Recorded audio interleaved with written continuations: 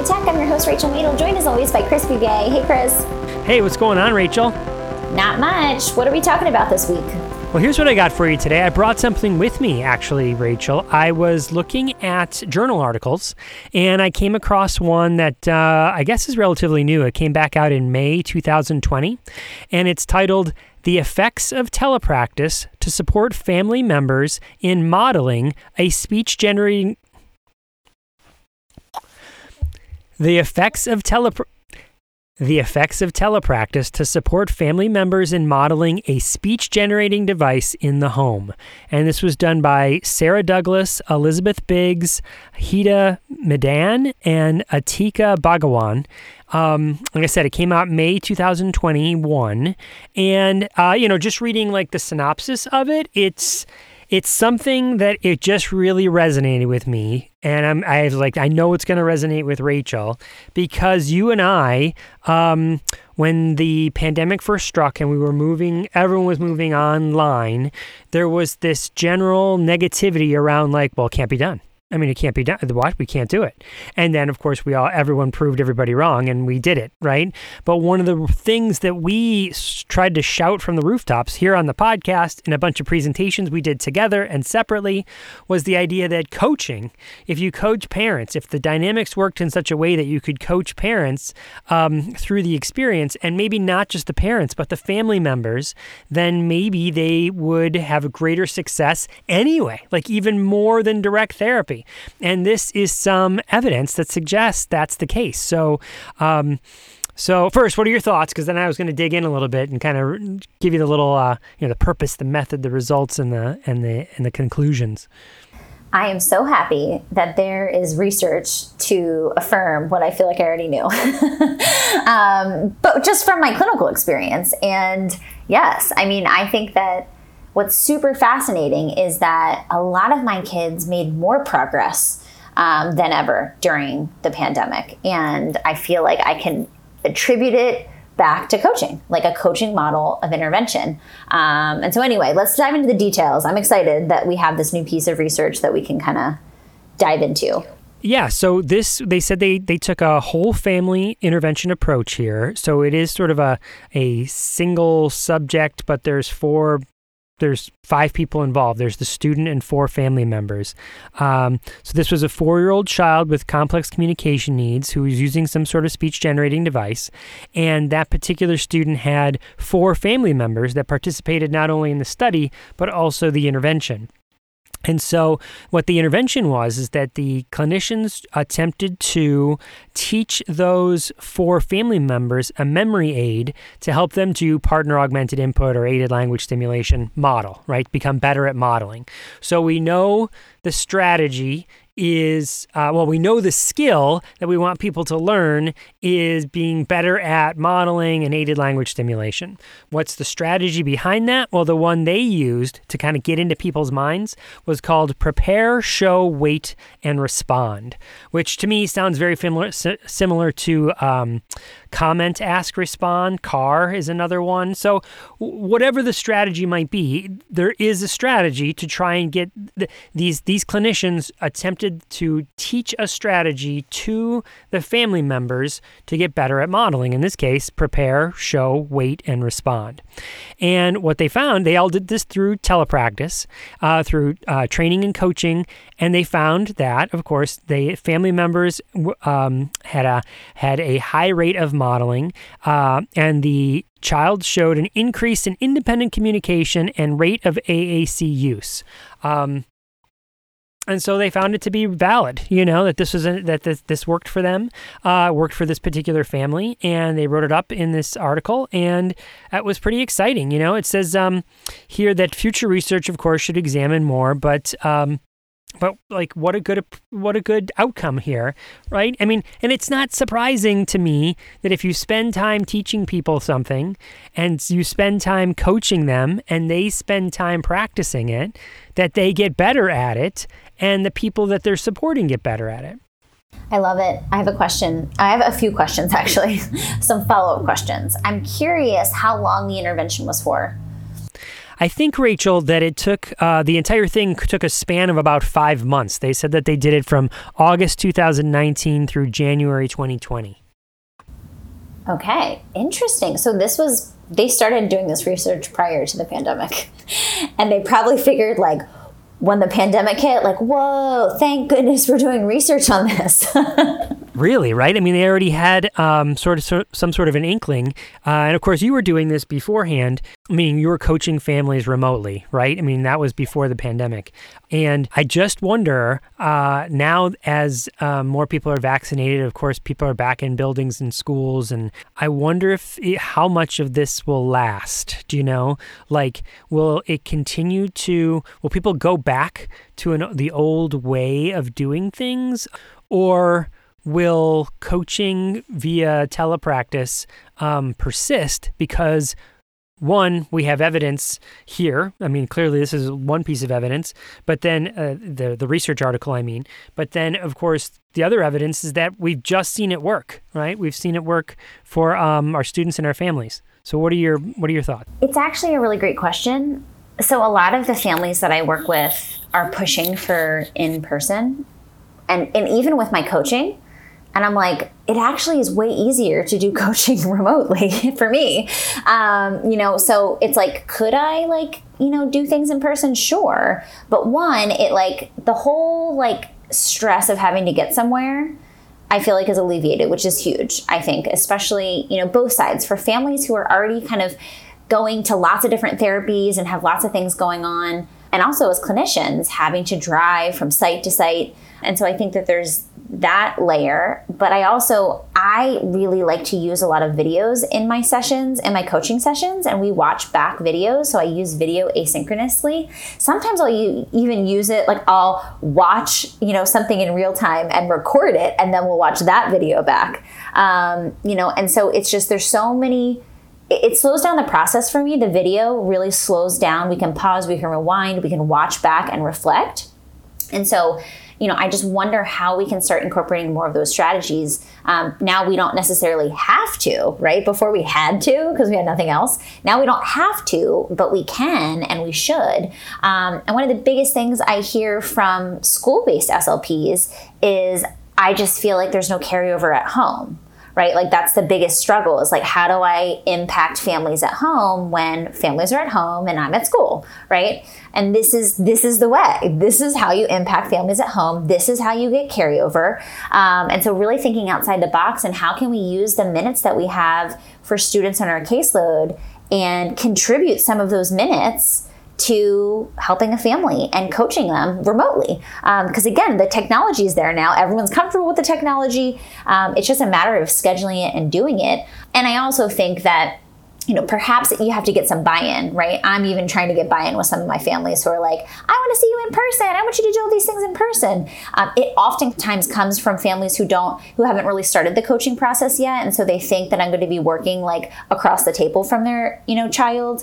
And I'm like, that's not what this is. That's not what I do.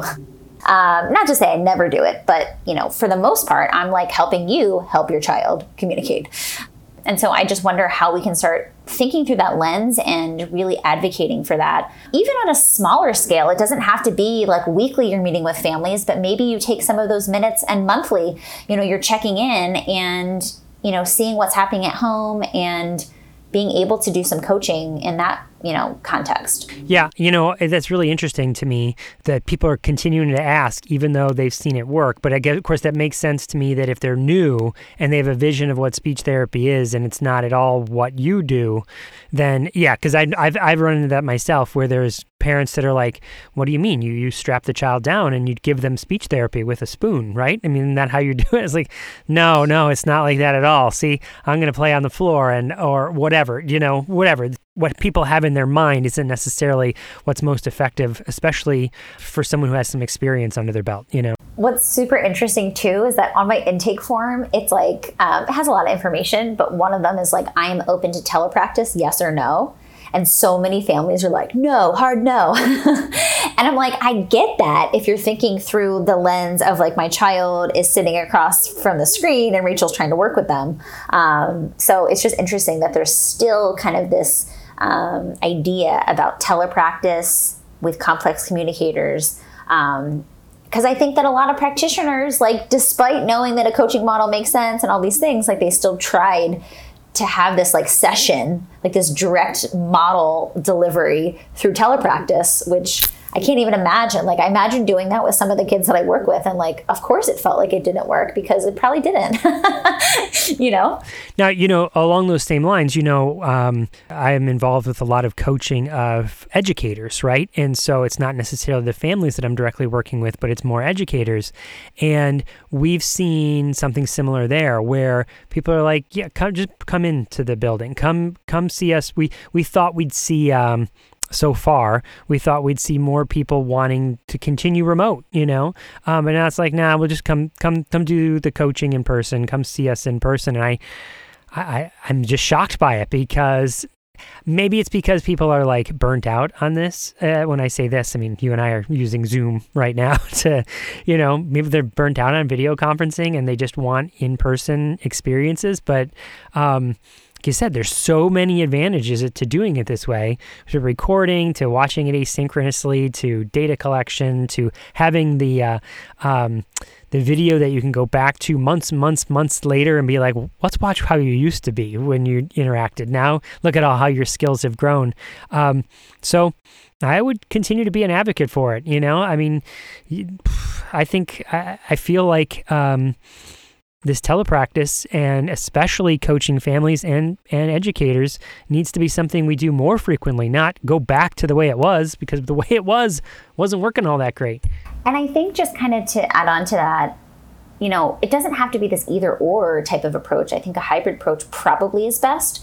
So maybe you initially start off by going into the classroom and modeling some of these strategies, right? Like, here's what it looks like to do aided language input. Here's what descriptive teaching looks like. Whatever it is the skill that you're trying to teach. Like, I end up doing this incidentally because part of, when I'm working with a student is kind of getting a good assessment, and whether that's finding a new system or finding their current system.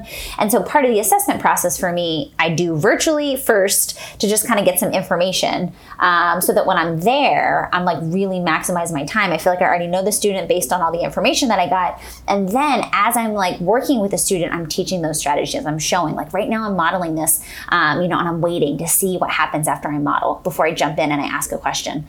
So those kinds of things I think you can do in person and then transition to remote.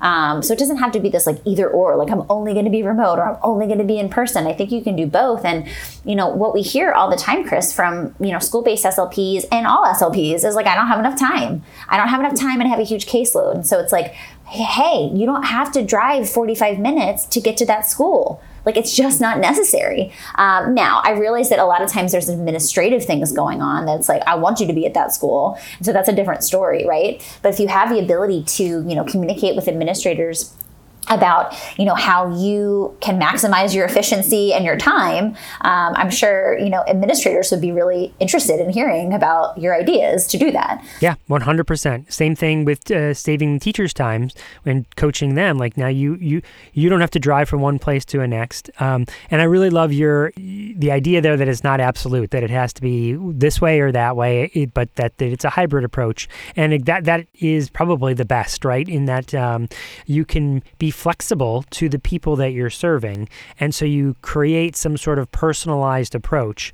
And depending on what's happening in the circumstances of the session, you might say, all right, how about the next session I come in and I want to show you some things and you observe me, and well, how about you hold the camera and record me, and then we'll analyze me doing it and see what I did there and see what I did there. And then the next time we'll try it again, but we'll go back to remote, and you make it work for the people that you work for, which maybe is the big takeaway. I love it. Chris, who's our interview today? So that is actually Anya Oshuri. Yay! So we did a coaching call with Anya. Is it a two-part? I think it was probably two-part. We probably did a lot of talking. In fact, this will be a two-part episode as well. We'll break it up and this is Anya Oshuri part 1, and then next week will be part 2. So I have to say, Chris, Anya just posted in AAC for the SLP. She basically said she did her first AAC assessment and, gave all of those findings at an IEP meeting and shared those with the team and got this student that she was working with an AAC system. And she just had a message of gratitude to all the people that helped her along the way, us included, and she tagged us. And it was just such an amazing thing to read. And it got a lot of traction, I think, on that group. A lot of people liked it, commented, and I think it's just an important reminder that, one, just because you don't necessarily have skills right now doesn't mean you can't gain those skills, right? Like Anya came to us really not sure of how to do an AAC assessment, what to do. She had lots of questions. We helped kind of guide her through that process. But, we have the ability to learn, right? Just like our kids do. We have the ability to learn new skills and seek out the information that we need. And I will give Anya credit for that, because she ever seek out the information she needed. I feel like she was on a mission to figure out who could help her gain these skills. And I think it's really admirable, how dedicated she is to the students that she works with and serves, because she realized what she didn't know. And she, was, courageous enough to admit that first. And then second, diligent enough to figure out how to gain the information that she was missing. And so I'm really excited to share this interview, because I feel like, this coaching call was really powerful, I think, for her. And also it just is a testament to, and Anya has a lot of experience as an SLP. I don't know if she said she's been an SLP for 10 years or, but, it's never too late to learn these skills. And, she did it in a reasonably short amount of time too. We oftentimes get questions from people I don't know how do I do an AAC assessment, or how do I, become an AAC specialist? And it's just start learning. Just start learning. Listen to the podcast. Of course, we're going to promote that just because it's a free resource and we talk about it every week. But, there's information out there to learn how to do these things. And again, I think Anya is a perfect example of how, she was like, okay, I need to know these things and I'm going to figure it out. Be like Anya. Yes, we love Anya. She's a Patreon member too, which is super exciting. So hopefully she'll be at our Talking with Tech Live, which is coming up here on October 27th at 7 p.m. Eastern, 4 p.m. Pacific time. And Talking with Tech Live, you sign up for Patreon and you'll get the link right there. Yep, it's patreon.com/talkingwithtech. I'm really excited for that, Chris. The lives with our Patreon, I feel like are extra special, because I feel like it's all our top fans in one place, and we can all geek out on AAC things. It's going to be great. It's going to be great. So without further ado, let's listen to our coaching call, part 1, with Anya Ashuri.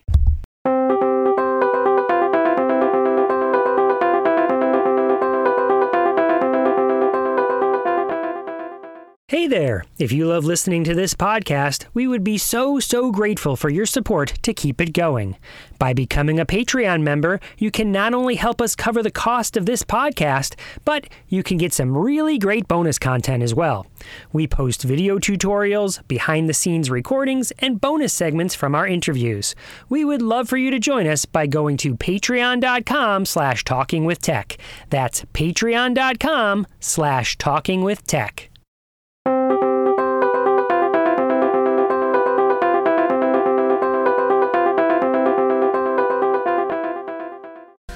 Welcome to Talking with Tech. My name is Chris Bugay, and I'm here with Rachel Madel, but not just Rachel Madel. I'm here today also with Anya Ashuri. How you doing, Anya? How you doing, Rachel? Wonderful. Thank you. Yeah, we're excited for this call, Chris. It's another coaching call. It is. These are some of our favorite experiences, Anya, because we get really good feedback from listening to the people that listen to the podcast. So we can often go back and reflect about how changes and things we want to make in the podcast. So let's talk about whatever you want to talk about. Fantastic. Well, I am new to AAC and AT. A little bit of background is I work at a non-public school for children diagnosed with autism with behavioral challenges. I've been at the school 7 years and had this epiphany when I started my AT certificate that, oh my gosh, so many of these kids that I'm working with need AAC. And I also was subscribed to the myth that children that are nonverbal need AAC, or students need some kind of prerequisites to begin with AAC. So anyway, long story short, this last year has taught me a lot. And so I'm trying to create change at the school that I'm at. Currently, I'm starting 3 AAC assessments, but I'm also starting an AT program here with, so we're beginning services for all students. And so I guess it would be amazing. There's sort of twofold, like AAC and sort of AT for the greater, for the greater population at the school. Awesome. You say you're new, but you said you've been at the school for 7 years. So tell us a little bit more about that. Well, most of the time I've been really working on the social cognition aspect of working with these students with behavioral challenge with autism. So a lot of like cognitive behavioral therapy, a lot of Michelle Garcia Winner stuff, and zones of regulation, and less emphasis on the assistive technology piece. In fact, to be honest, no one was really talking about assistive technology and accommodations. And not until I was in my course, my coursework, did I realize, oh my gosh, we should be having this conversation at every single IEP. And it's not just, schedules or, preferred seating. There's so many other tools that could really help kids. And I kind of have this, I would like to do more research on this, but I really feel like a lot of the behavioral challenges stem from not having access to academics that meet their needs. And this inaccessibility coupled with troubles with emotional regulation, there's behavioral challenges. And so I really think that if we're meeting their needs and we're giving them access to different ways of, reading and writing and using language, we're going to meet their needs and it's going to mitigate a lot of problems. That's my hypothesis. So I think it's a swell hypothesis. Yeah. And I'll add to that. I feel like also with like not strong communication skills, right? So I work with a lot of students with autism, and just like all of those things kind of when they converge, just create a lot of resistance sometimes to, activities, school, like, you name it. And so I think if we can make things more accessible for kids, introduce technology that can help support the learning process, make it more fun and engaging and easier, then we can see a lot of success with the students that we're working with. Absolutely. And so many, like I'm thinking, we have a few different classrooms, but one classroom of high schoolers that have more significant language and communication challenges, they're still using worksheets. And like, how many ways can you differentiate a worksheet and make it accessible, right? Coupled with troubles with language. And we're all like, oh my gosh, they have behavioral needs. And it's like, everyone's focused on the fever, but underneath the fever are a lot of unmet needs. And it's up to us to figure out, let's go upstream and create change so that we're not sitting in the fever and wondering how we got here. Oh, yeah. 100%. So Anya, you said that you have kind of grown, especially in the past year, with changing your own mindset and perspectives. Can you talk about that a little bit? What's that experience been like? And what was the catalyst? Like, what was the recognition that we can't stop, or we need to stop treating the symptoms. We need to start treating the causes of the symptoms. Mm-hmm.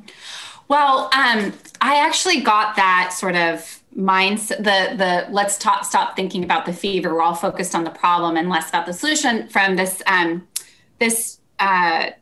Dr. Ross Green, who works with behaviorally challenged kids. And he has sort of a different model, more of a collaborative model. And I know we all subscribe to like including students in part of the problem solving.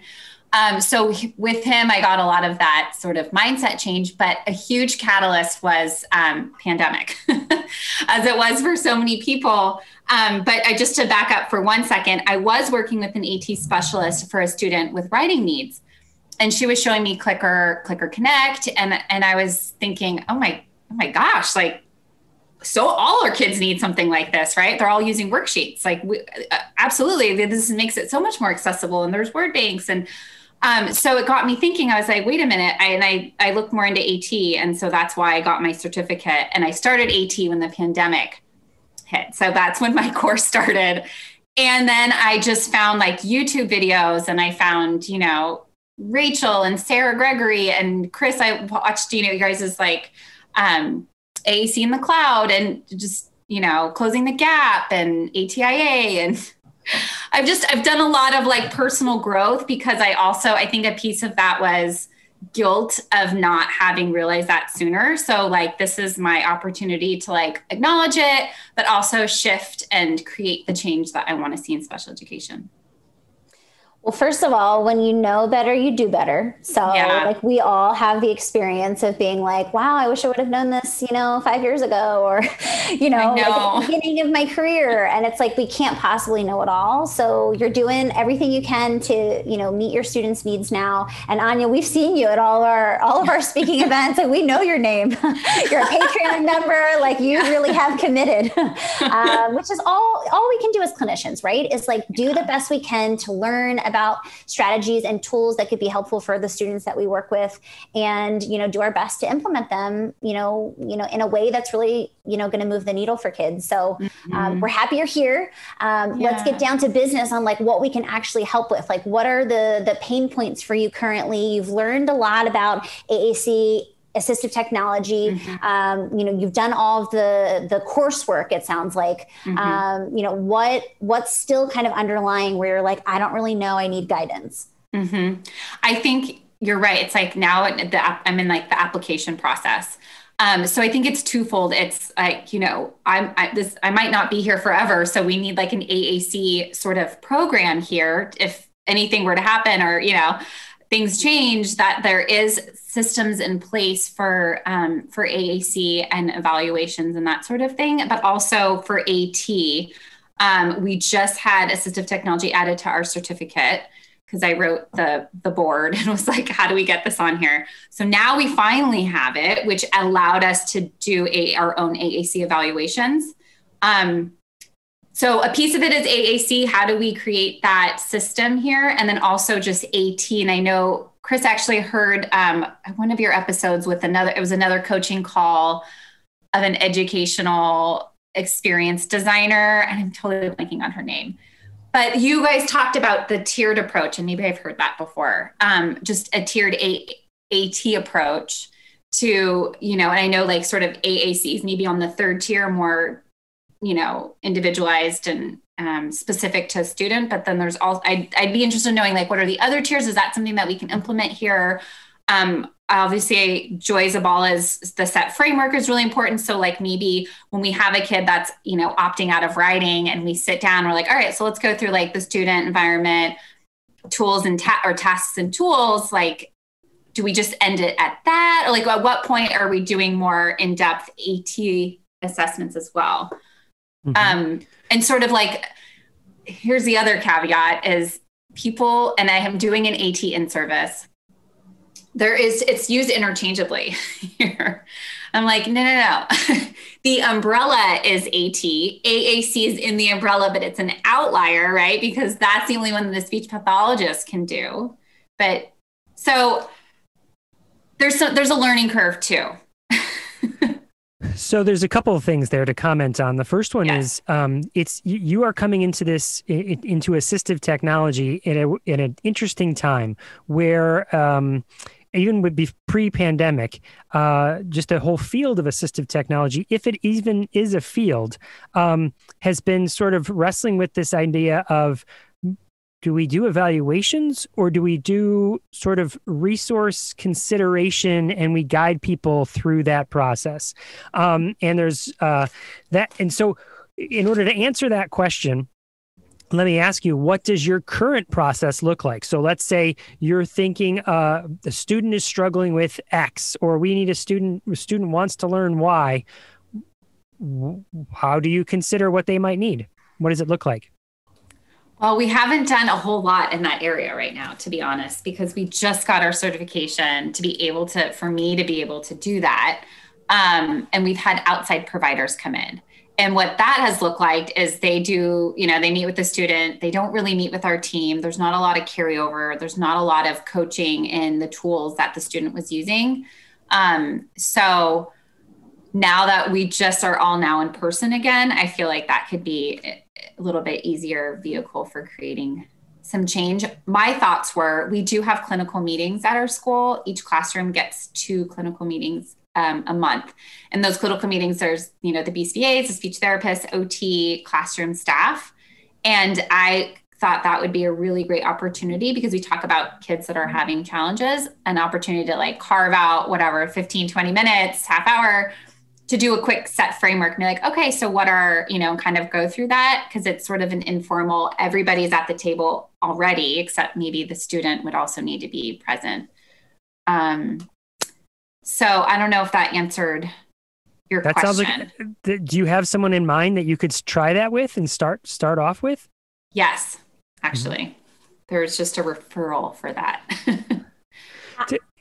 Go ahead, Rachel. I was going to say, how do you think that the team would respond to that? I think that they would be open. I think there's a piece where everyone's like, yes, what do you got? We'll try it. So that's really good. I have a good rapport with everyone at work. So it's like the collaboration piece is open, good communication, which is important. You can't just walk in there and tell people what to do. But I also I know you guys talk a lot about coaching versus consult. And so I have sort of changed my mindset in less consult, more like, well, what do you think we could do? It sounds like he's struggling. What are some, sort of creating more of that critical thinking and reflective questions. Mm-hmm. So I think that it would go well. We also kind of need an AT sort of library where it's like, all right, let's, building that up. So it's like, okay, let's trial some things here that maybe aren't so low tech. If there were going to be a roadblock with this plan that you could anticipate, which we can't always anticipate the roadblocks, wouldn't that be nice? But if there were going to be, what do you think that roadblock would be? It's a good question. Right now, my greatest roadblock is more just administrative buy-in.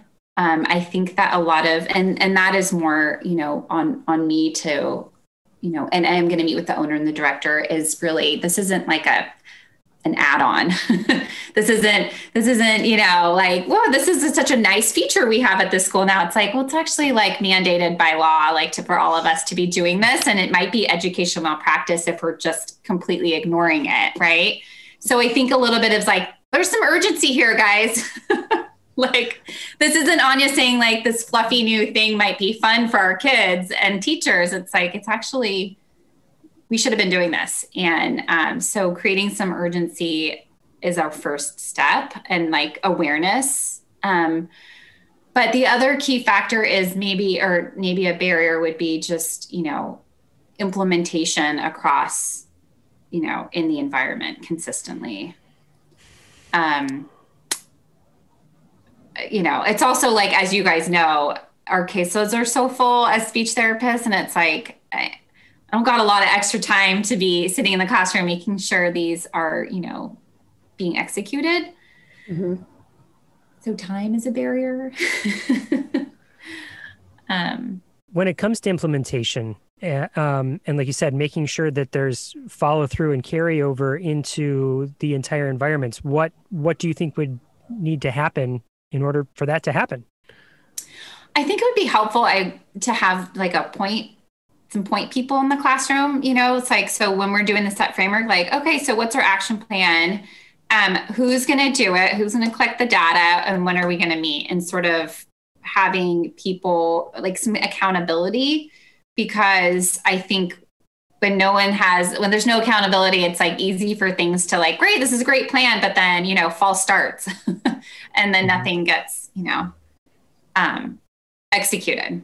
Or maybe it's inconsistent execution and it's this doesn't work. So there needs to be some training too, which is another. So it's I don't know how you've done it in the past or what you recommend, but I see maybe training a teacher or a staff in the student, and then sort of stepping away and checking back in and saying so how's it going, at our clinical meetings or in between. What would you envision that training to look like? Because it'd probably be you who'd have to do the training.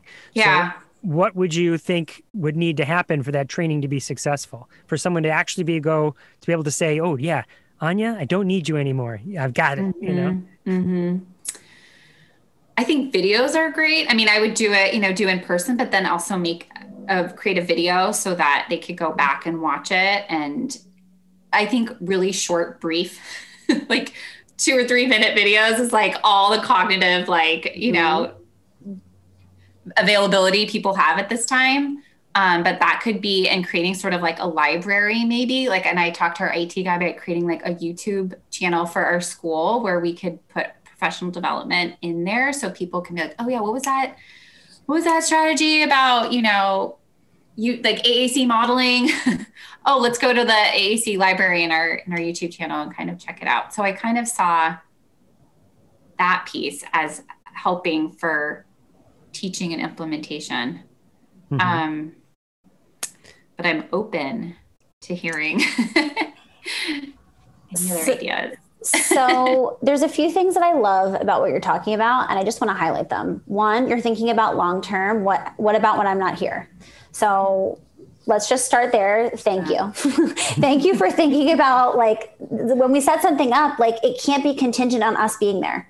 Right. Yeah. And I feel like so often, like, we're just like figuring out all these things. But if we're not thinking ahead to, like, I might not always be here. I might not have this job at this place. I might do something different. You know, creating systems in place where people understand a process. So I think that's one of the values of setting up a process within an organization. So I love that you're talking about this. I also love that you're talking about, how can I automate this? How can I duplicate myself so that I'm not constantly having to have, you know, one-on-one interactions? And when I am having one-on-one interactions, I want it to be really valuable. I want it to be strategic. What am I talking about during those one-on-one interactions? I'm talking about coaching people in real time, instead of, here's this foundational understanding of this tool or how to change this setting. Like, things like that, I feel like are automated. So I like, when I'm thinking about, like, processes within my own practice, I'm thinking, like, what do I actually need to be there with? Like, what's important to this, like, interaction and connection that I'm having with someone, versus what's like a technical aspect to something that, you know, I don't want to waste my time talking about the technical details of a tool, when I can just have a YouTube clip or some type of automated thing, like, here, just watch this. This will teach you how to set this system up, or, you know, and, you know, fill in the blank, whatever it might be. So I just love that you're thinking through that lens. I also want to share a story, actually, that I've never shared, Chris, with you, but it popped up in my brain. The first time I ever sat for a set framework meeting, I was a young clinician. I think I might have just been like, I might have even been a CFY. I don't even know. I was very young. And I remember, like, saying, like, hearing all these emails, like, Rachel, you have to be at this set framework meeting. And I was like, I don't even know what this is. Like, what is this? What is this set framework meeting? And no one ever explained it to me. We just, like, dove in to, like, okay, let's talk about the student. Like, let's talk about the environment. And I was like, what is this? So I share this to say, like, when you're, it sounds like you're working from the ground up. Like, people do not, in your organization, do not have an understanding, even a little bit, about, like, what even assistive technology is. So, just thinking about my experience in that meeting, I feel like teaching people what it is and why it's important. Because like, if someone would have said, like, hey, Rachel, this is like a framework that we're using to select a tool that can be really helpful for this student. We're doing this together because a team-based approach, you know, is effective, because we want everyone's input when we're deciding what a good tool, you know, or technology will be for the student. If someone sat me down and said that, I'd be like, oh, cool. Like, I'm happy to be a part of this. But, like, as a young clinician who had no idea about any of this stuff, I was like, what is this? Like, what's this acronym? Right. I was just like, and they were, like, asking me all these questions I didn't know how to respond to. I was like, I'm not really sure. And so anyway, I feel like sometimes we have all this information, and you've been gathering a lot of information over, you know, the last year. We forget what it's like to have no idea what any of this stuff is. And so I think that just thinking through that lens and trying to simplify it, and then also, like, talking about the why, like, why is this important? Why are we sitting here doing this? Because we're taking people's time, and time is valuable. So if people don't understand the value, like, they're not bought in, right, to even sitting in the meeting, because they're like, what is this? It could potentially feel like a waste of time if people don't understand the purpose. How's that sound? That sounds great. And I just heard this other tidbit about buy-in is show up in the classroom, like, spend time in the classroom, because people are more apt to listen and see you as a collaborative role than like being like, try this, and this is the set framework, and let's, but like, yes, absolutely. I think explaining what it is and why it's important is key. Yeah. And people see you as a partner, right? Mm-hmm. It's not this like, oh, like this person's coming in. Like I remember my set framework and it was this AAC specialist coming in and being like, okay, everybody, like, and it was like rapid fire questions. And I was like, like it was really intense. Yeah. So yeah, I think that like when you show up in the classroom and you start showing that you're there to be helpful and that you're there for a purpose. And I think that can go a long way. Mm-hmm. All right, I'm not going to coach. I'm going to consult now. I'm going to tell you some specific things that'll save you some time based on experience and my own mistakes, right? So first of all, when you are going into the classroom, something that I would really highly encourage you to do is to set up a number of sessions, maybe 6 to 8 sessions that have some sort of specific purpose in mind. So that the first session might be kind of hearing about what the teacher is doing and learning about the teacher, what the goals are in the classroom. The second might be like, let's talk about some specific skills that you want to learn. The third could be you doing it. Watch me as I, whatever the skill might be, wrestle with it and struggle with it and try and be on the same playing field. And then next time I'm going to watch you and I'm going to pass the baton off and you're going to see this pivot to now you learning the skills. But each time you're coming with a specific purpose. If you don't do that, and I've done it where I've said, hey, I'm going to show up on these days and we'll see what happens when I get there. It becomes sort of nebulous and not necessarily helpful. It might be helpful in like a microcosm, like, oh, in this day I helped, or I helped this person even in this, like the next 2 or 3 months. But like Rachel said, and the way you were thinking, it didn't have legs. It didn't have a long-term systemic. It didn't have a long-term systemic effect. That makes sense. Mm-hmm. The second thing I'd like to consult with is, having done that set framework for many years, so many people think of that conversation as picking a tool. We're looking at the student, and then we're looking at the environment, and then we're looking at the tasks, and we're going to look at all of that to select a tool. But I'm here to tell you that that's only one part of it. Selecting a tool, that is a good use of that. But as you're having that set framework discussion, and I think this is where your head was going when you had mentioned it, Anya, earlier about looking at like the design of everything, the educational experience design, is also, so you might say, okay, what kind of outcome do we want to have from this set framework? We want to pick a tool. But as we're having this discussion, what else needs to change in the environment? Like, let's not just do this to pick a tool.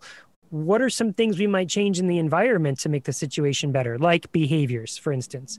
And then what tasks are we asking the student to do? Well, maybe that's something that could be changed. What's the experience we want kids to have when they're in this environment?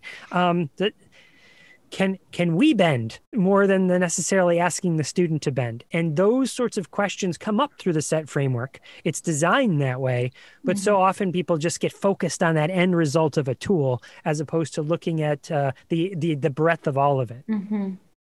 Like zooming out, not just the tree, but the forest. Yes.